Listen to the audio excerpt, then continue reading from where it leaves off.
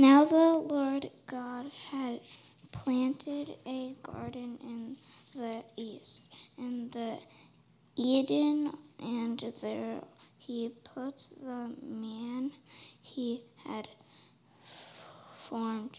The Lord God made all kinds of trees grow out of the garden, trees that were pleasing to the eyes and good for food. In the middle of the garden were the tree of life and the tree of the knowledge of good and evil. The Lord God took the man and put him in the Garden of Eden to work and take care of it. And the Lord God commanded the man, "You are free to eat from any tree in the garden, but you must not eat from the tree of the knowledge of good and evil, for when you eat from it, you will certainly die." The Lord God said, "It is not good for the man to be alone. I will make a helper suitable for him." Now the Lord God had formed out of the ground all the wild animals and the birds in the sky. He brought them to the man to see what he would name them. And whatever the man called each living creature, that was its name. So the man gave names to all the livestock, the birds in the sky, and all the wild animals. But for Adam, no suitable helper was found. So the Lord God caused the man to fall into a deep sleep. And while he was sleeping, he took one of the man's ribs and then closed up the place with flesh. Then the Lord God made a woman from the rib he had taken out of the man, and he brought her to the man. The man said, "This is now bone of my bones and flesh of my flesh. She shall be called woman, for she was taken out of men. That she is why a man leaves his father and mother and is united to his wife, and they become one flesh." Adam and his wife were both naked, and they felt no shame. Now the serpent was more crafty than any of the wild animals the Lord God had made.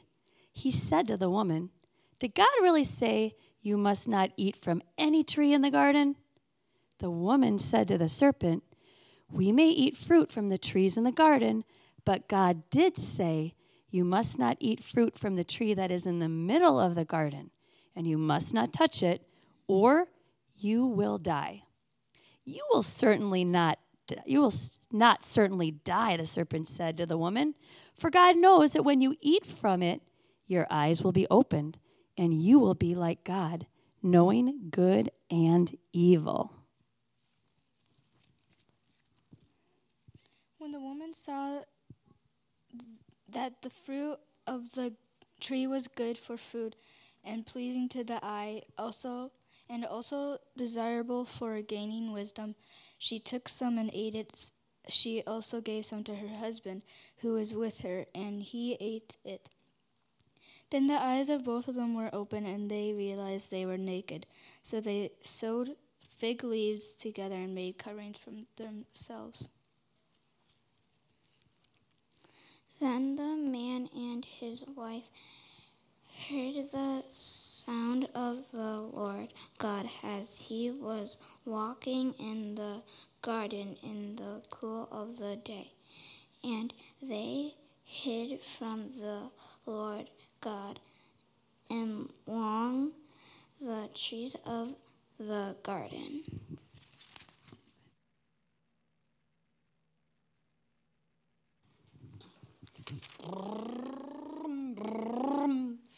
Hey, I'm all done with the lawn. You missed a spot. Hey, some student leaders and I planned and led a whole youth service today, and I even got to share the message. Well, I heard the sound and PowerPoint were a total disaster. How did I do at my first time babysitting for our family? You left all this food out. And there's garbage all over the table. Thanks. For nothing. These are only 3 of dozens of phrases I heard as a child. I heard them so much that no matter what I did or how hard I tried or how well I did it, there was always this little voice whispering, "You missed a spot. You messed up." And that's all that seemed to matter. You did a terrible job. I know now that this voice is a foul liar, and that the truth is that God loves me, and He is delighted in me for who I am, and He will never love me any more or any less because of what I've done or what I haven't done. But if I'm honest, I really struggle to silence that whispering voice, because part of me still kind of believes it. I believe those words, and it can really be hard when I'm actually listening to that voice, because it's been around for so long.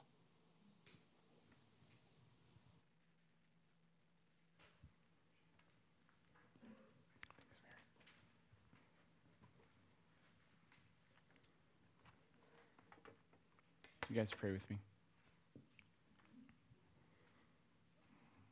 Father, we turn our minds and our hearts towards you and towards each other. May your word stir in our hearts.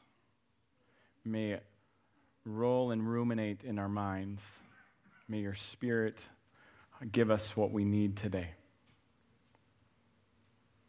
May the words of my mouth and the meditation of our hearts, God, be pleasing to you. Teach us what it means that shame is such a primary weapon of evil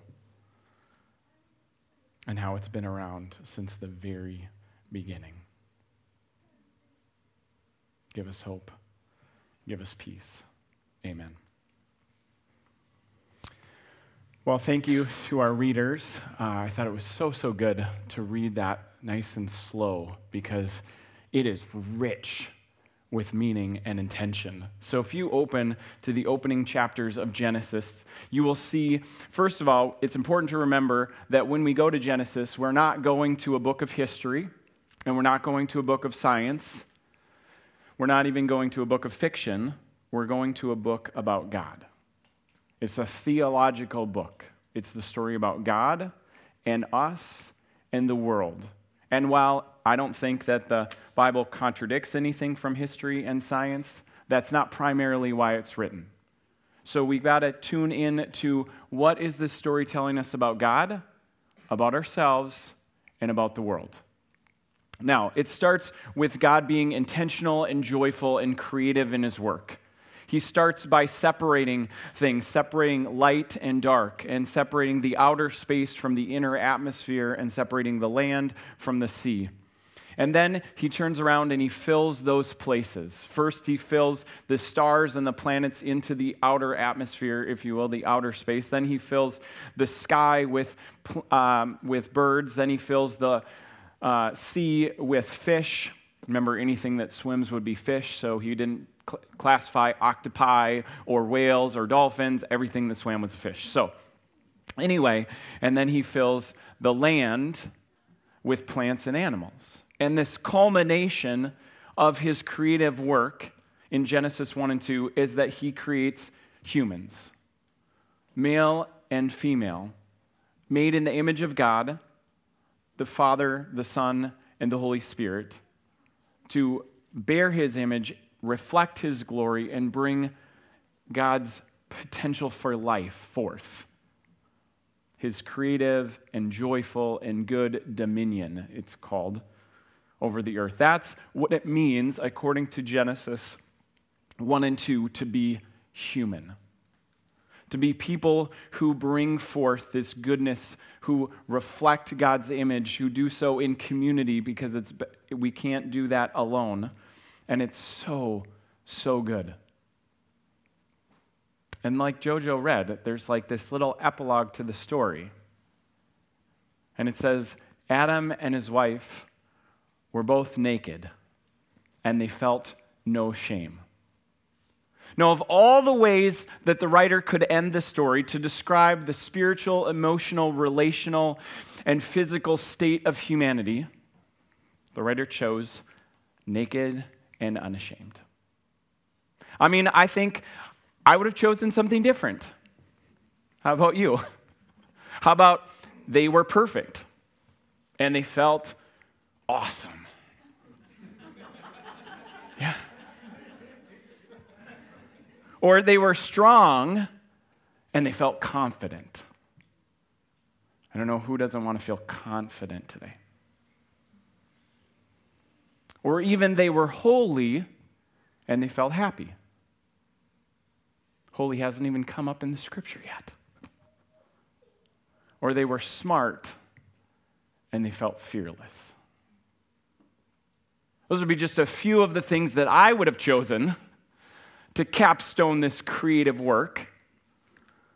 But instead, it's an emphasis on no shame and no clothes. Now, it's really not about clothes. It has actually really nothing to do with clothing and everything to do with the ways that we protect and we cover and we hide who we truly are to the world and the people around us. See, to be naked and unashamed is to be comfortable in your own skin. To be naked and unashamed is to know who you truly are and share who you truly are with the world and the people around you. It's this radical vulnerability with complete trust. That's what it means to be human in the Garden of Eden. Remember, Eden in Hebrew is delight. So this is the garden of delight. This is a place of beauty and intimacy and abundance. It's maybe the best way to picture it is like a newborn baby in the arms of her overjoyed mother. Radical vulnerability and complete trust. It's this feeling that even if I don't have everything I need, I know I'm going to be okay. And this is what the shrewd snake is questioning. Because radical vulnerability with complete trust is a choice that I have to live into. And that choice is a little scary. So when he says, did God really say, you must not eat from any tree in the garden? This is where shame starts its insidious work. I thought shame happened after the first sin, but Dr. Kirk Thompson, who writes the book, The Soul of Shame, says pretty profoundly that shame starts its work well before that first sin. And it starts by spreading doubt. If you're a note taker, you might want to write that one down. Because I think doubt works like a spilled bucket of water. Spilled bucket of water seeps into whatever cracks are closest and deepest. Dr. Kirk Thompson goes into like even our neural pathways. As like a PhD person, he writes very in depth. It was kind of like I felt like I was swimming in the deep end for several days. About how these neural pathways, when we start to tell ourselves something, even if it's shame, if we repeatedly say that, those neural pathways get deeper and wider. They turn from gravel roads to interstates. It's just fast information moving as frequently and as quickly as possible. And that's how shame starts. It spreads this doubt. And it causes Eve in this story to question God, question her recollection of the facts about God, and most importantly, question the nature of her relationship with God. Was God really good? Is God holding out on us? What did God really say? And I think that doubt causes us to question too. And like Eve, it causes us to question and to figure out the answer on our own. Think about how easy it could have been for Eve to go, I don't know. I don't know if that's what God said. Maybe I should go check with God. But the serpent doesn't suggest they go check the facts with God, nor does he ask Adam what he remembers, because he's right there too, because the clever serpent isn't interested in the correct information. Shame and doubt are being used to distort what's true. See, if doubt is the first tool of shame and evil in the world, then distorting truth is the second. See, the woman says back to the serpent, well, yeah, we may eat from any tree of the fruit from any of the fruit from the trees in the garden, but God did say you must not eat from the fruit of the tree that is in the middle of the garden, and you must not touch it, or you will die. You will certainly not die. For God knows that when you eat it, your eyes will be opened, and you will be like God, knowing good and evil. See, the woman distorts ever so slightly what God says, and I think it's super easy to judge her for it. But we do this all the time. Think about it. When you or I have been in situations, especially with another person, and they've caused any amount of distress, or our confidence is shaken, or maybe a little bit of shame has come in, like maybe a teacher that asks you about certain people in the group work participation. I don't want to say anything bad about someone else, even if they weren't pulling their weight.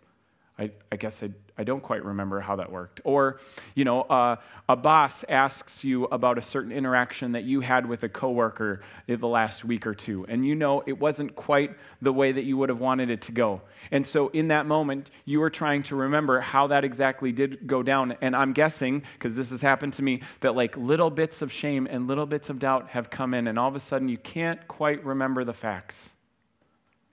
Well, I don't know if I don't want to throw myself into the bus, but I don't know if I want to say anything bad about my coworker. I'm not sure how that went down. Maybe I remembering it differently. I don't think that it's too much of a stretch to think that the serpent is implying, you will certainly not die. This. Don't think of death as this threat that you need to worry about right now. Think about that later. God just said that to keep you from being like him and acquiring the information that he has. God might be holding out on you, especially about this knowledge of good and evil. God doesn't want you to have what he has. God doesn't want you to be as close and connected to him as you think he does. Maybe you're not as special as you think. In fact, you are less than you think. You are not enough. Now, that's not exactly what's in the text, but I think it's a safe jump. And all of this is felt and sensed by us and imagined way before we logically think about it and can articulate it. How many of us, when we're feeling that moment of shame, go, oh, yes, I'm feeling shame right now. And this is how it feels. I feel like it's distorting where I'm really at. And it's causing me to cover up something that I don't really want you to know about. And yet, logically, I know that if I come clean with that, there's a good chance that you are going to meet me with respect, or at least you're going to meet me with curiosity. But we can't do that. All of a sudden, there's things psychologically, physically, and emotionally, and spiritually that are going on inside of us that none of us were really equipped to handle. Even those of us that had parents that were therapists still have a hard time handling this. And remember, in this moment, you have to picture a woman who is naked and unashamed, except now she's a little bit shamed because doubt has crept into her mind. And now there's this distortion of the truth. And there's Adam, who's right there in the midst of it. And no one is saying, hey, where's God? We should ask God. God did tell us about this, because doubt wants us to figure the answer out on our own. Again, shame is not concerned with the facts. It's far more concerned about your and my emotional connection, security, and confidence. Shame erodes those things like the accuser of our soul, who comes to God in Job chapter 1, when God is saying, do you see Job? Do you see my servant? Do you see how he's righteous, how he walks with me, how he's blameless? Well, God, if you just let me attack him, he will curse you. Now, whether that is a righteous prosecuting attorney-like accuser or it is an insidious attack of an accuser, nonetheless, there is an accuser of our soul. And he wants to break our confidence and, more importantly, our connection with our Creator. So the first tool is this spreading of doubt. The second tool is this distortion of truth. And the third tool is this disruption of relationships. See, humans work like Krista actually very eloquently shared earlier. Humans were made for connection and community. There's no sin in the garden. There's just this presence of the knowledge of good and evil, and it's right next to the tree of life. And yet in this beautiful story where there's not sin, there's this moment where God says it's not good for the human to be alone. Again, God didn't say it's not good for the human to not be intelligent, which I would say, actually, yeah, we don't want a lot of dumb people. We want smart people. So that isn't good. But God didn't say that. He didn't say it's not good for the human to not be skinny, which probably is fine. But he didn't say it's not good for the human to be ripped or rich or powerful. Now, I give you those because so often when we feel shame, when we feel the distortion of truth, when we feel this spreading of doubt, when we feel this disruption of relationship, we want to come because we feel like we're not enough and we want to bring something. We want to bring our intelligence. We want to bring our strength. We want to bring our confidence, even if it's false. We want to bring anything we can to try and feel like we're enough in that moment. And actually, God says, it's not good for you to be alone. What we most need in those moments of shame is community. It's connection.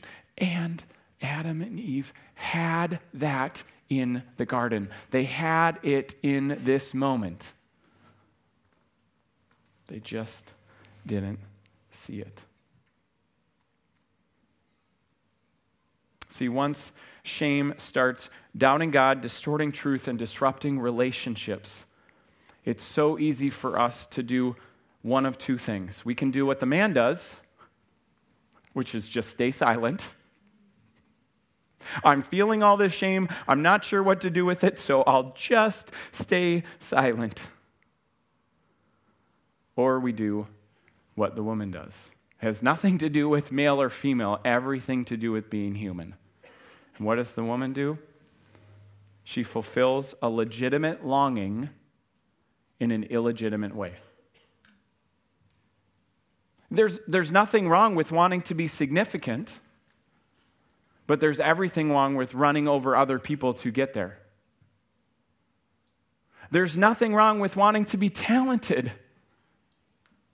But there's everything wrong with wanting to use those talents to try and feel like I have worth in God's sight because of what I do. to fulfill a legitimate longing in an illegitimate way. See, when the woman saw that the fruit of the tree was good for food and pleasing to the eye and desirable for gaining wisdom, remember, all the fruit in the Garden of Eden was good for food and pleasing to the eye. Every single thing. It was just that this thing, the fruit of the tree of the knowledge of good and evil, was also desirable for gaining wisdom.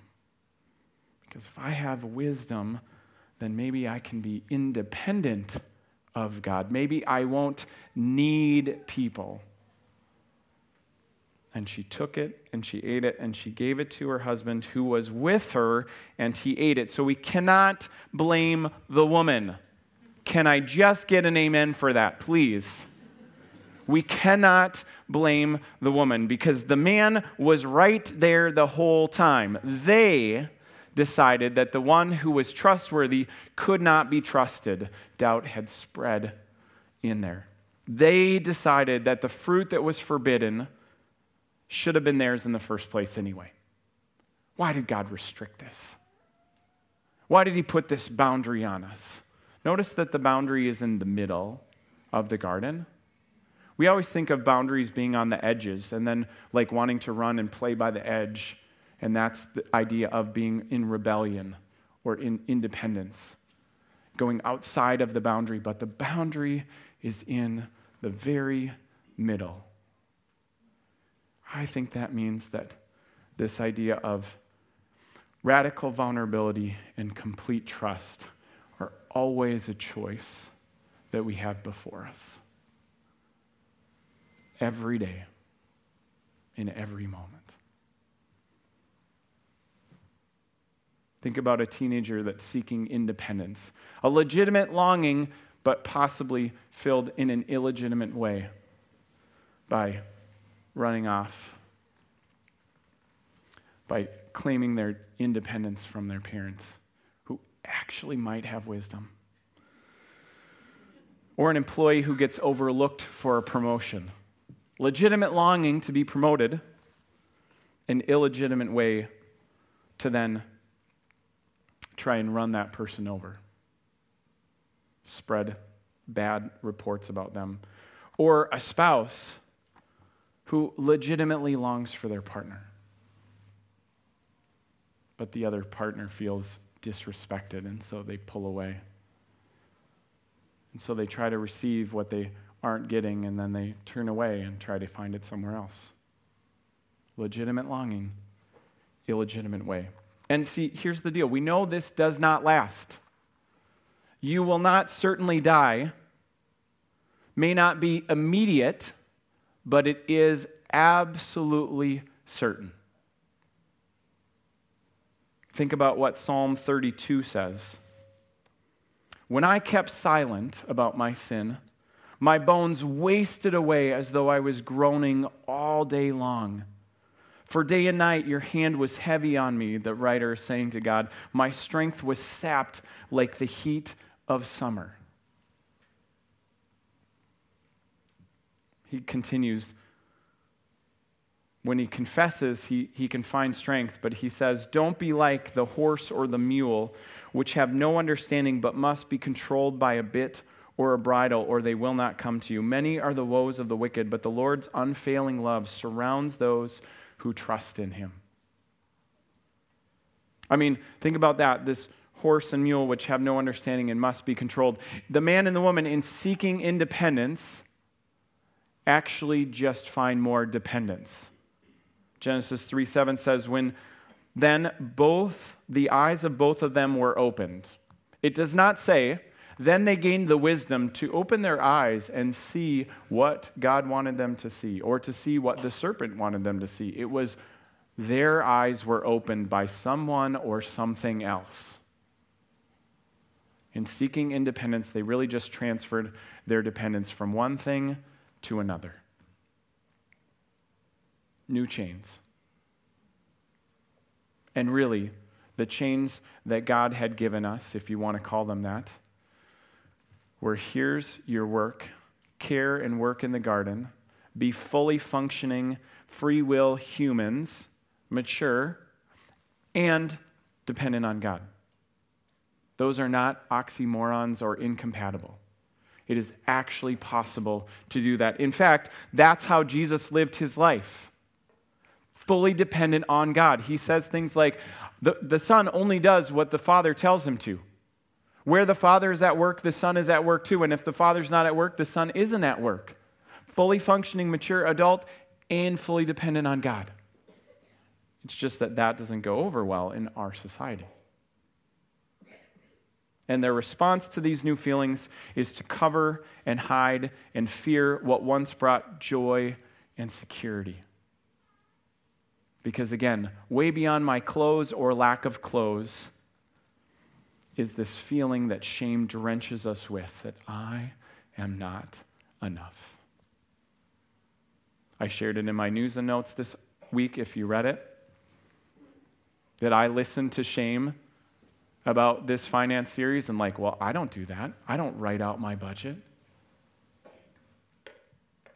I don't know enough about that. I shouldn't be the one to say that. That's shame at work in my life. And this is just the start of shame. So you heard at the beginning of this message, Mary share a story of shame. It wasn't her story of shame. It was a story of shame. Because I believe we all have stories of shame. And if you'd be so vulnerable, I would love to hear them. You can tell me, you can tell someone on the staff. We can make it as personal or as anonymous as you feel comfortable.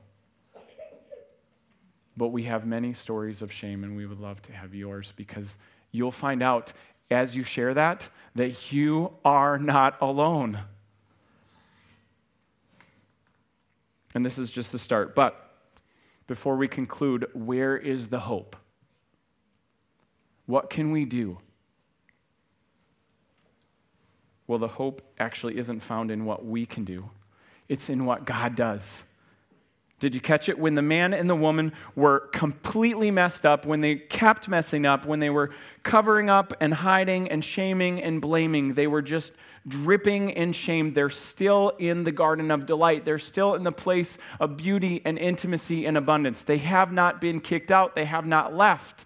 If they can see it, if they can see where they are, they're still in this place where God is. And we see God on the move. We think when we've messed up and done something and keep messing up that God is completely away from us, that we could never come back to him. God is actually coming to us. The story says that God is walking in the cool of the day. He's pursuing them, even though they're drenched in shame. And he says, a question. Now, I know we're almost done, but let's do an all play. Everybody can participate. Why might God ask a question?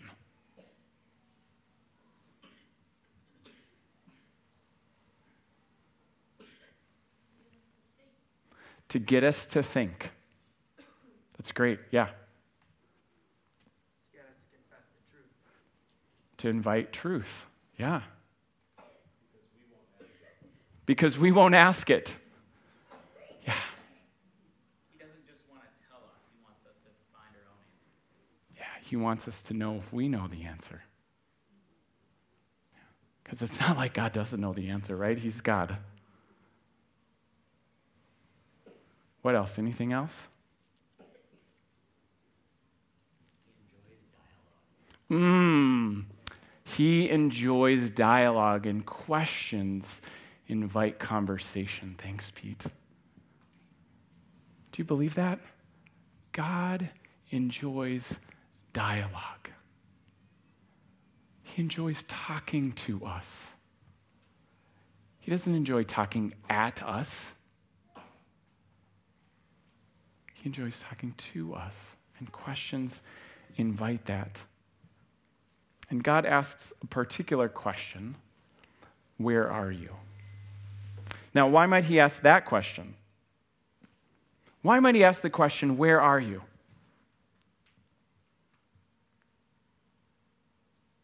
You can all play. Where are Where are you emotionally? Sure. It's not threatening. Do you want to say more about that?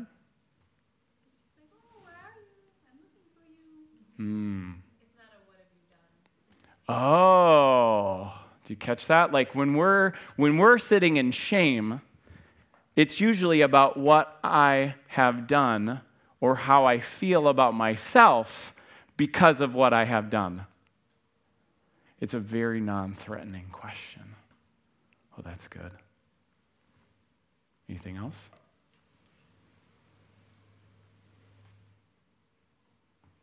Do you think it's possible that they don't know where they are? That they don't see that they're in the Garden of Eden, even though their image of God is broken in that moment? That God's love has not changed in that moment? That God has not gone from this God of abundance, beauty, love, and become this God of distance and wrath? No. No, God's love hasn't changed. In that moment of where are you, it's do you see where you are? Do you see that you are still with me, that you are still one, that you are still in the garden, in the center of the garden? That God wants to restore relationship with us. He's like that father in the prodigal son story. The son who leaves, and the father doesn't chase him because he knows it's not really going to do anything to chase an adult child. But he's going to wait every day, and he's going to look every day. And he's going to, I believe, pray every day. And when that son comes back, he is going to run and embrace him because he longs for that relationship to be restored. That's not just about that story, that's about us. So, that's the hope. But what can we do? Well, we can do what the man and the woman were invited to do, which is actually, when the doubt starts to seep in, we could talk to God. We could start talking to God rather than talking about God. Did God really say you can't eat from the tree of the garden? Oh, no, God didn't say that, but he did say that all the fruit, but we couldn't touch this one. They are all having a conversation about God, but not with God. The way that I start or stop the slide into shame is by talking with God.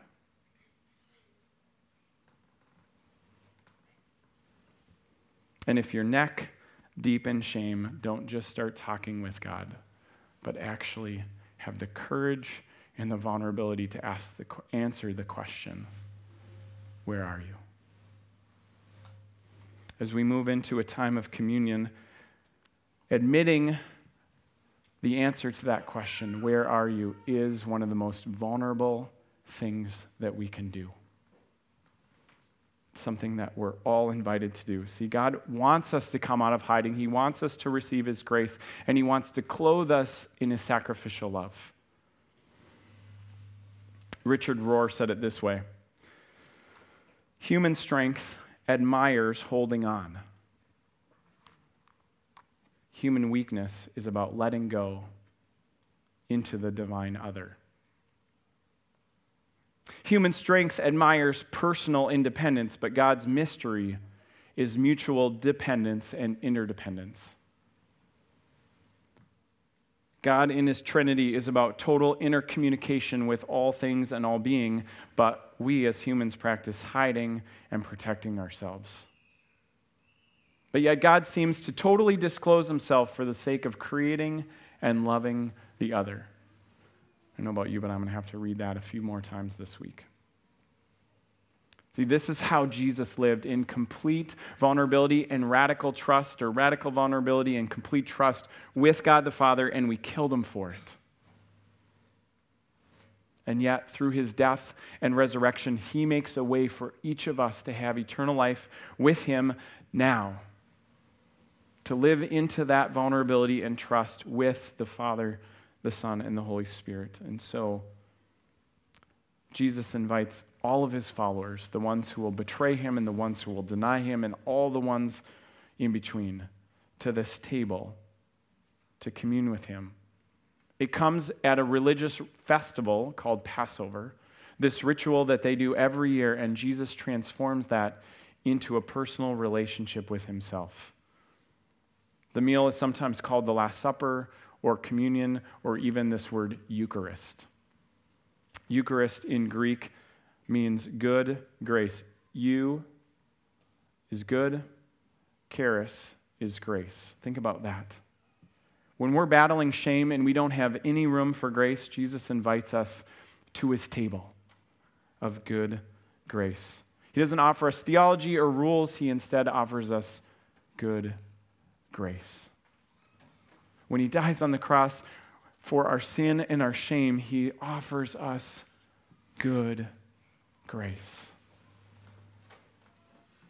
Jesus makes this exchange for our shortcomings and our sin with his good grace.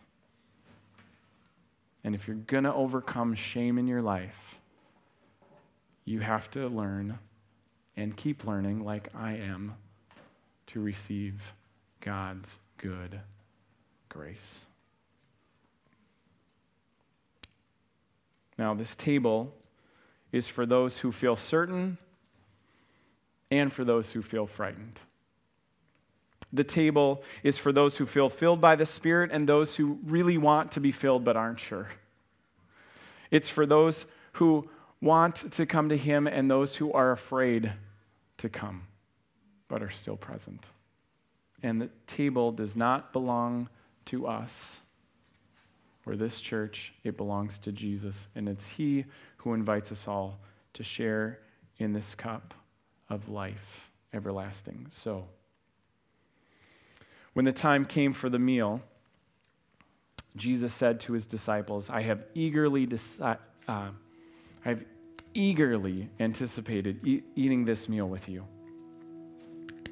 For I tell you that I won't eat it in this meal again until its meaning is fulfilled in the kingdom of God. And during the meal, Jesus took bread, he lifted it up, and he thanked God for it. And he broke it, and he shared it. And he said, this is my body, and it's given for you. Do this in remembrance of me. In the same way, after supper, Jesus took the cup. And again, he lifted it up. And he gave thanks to God for it. And he said, this cup is the new covenant between God and his people, an agreement confirmed with my blood, just poured out as a sacrifice for you. Do this in remembrance of me. We'll have 2 stations up front. We'll have a gluten-free station that is also a station where you can pray and have extended time of prayer, and we invite you to come when you're ready. Take a piece of bread, you can dip it in the cup, and you can partake of communion.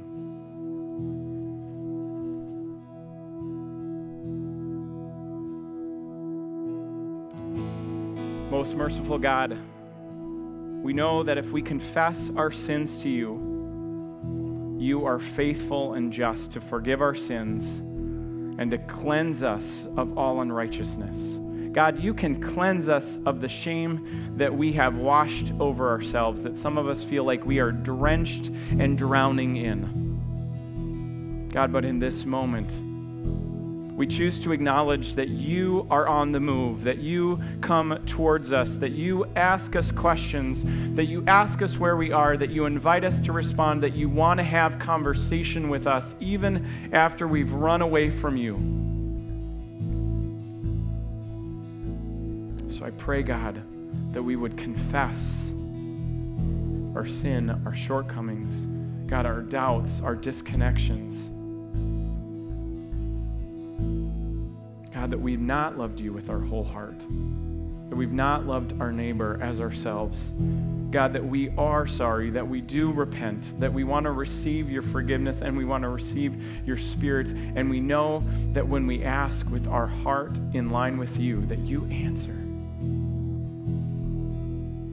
So God, would you help us to believe that not just in this meal, but in all times, that you delight in us, that you love us, and that you want to enjoy relationship with us.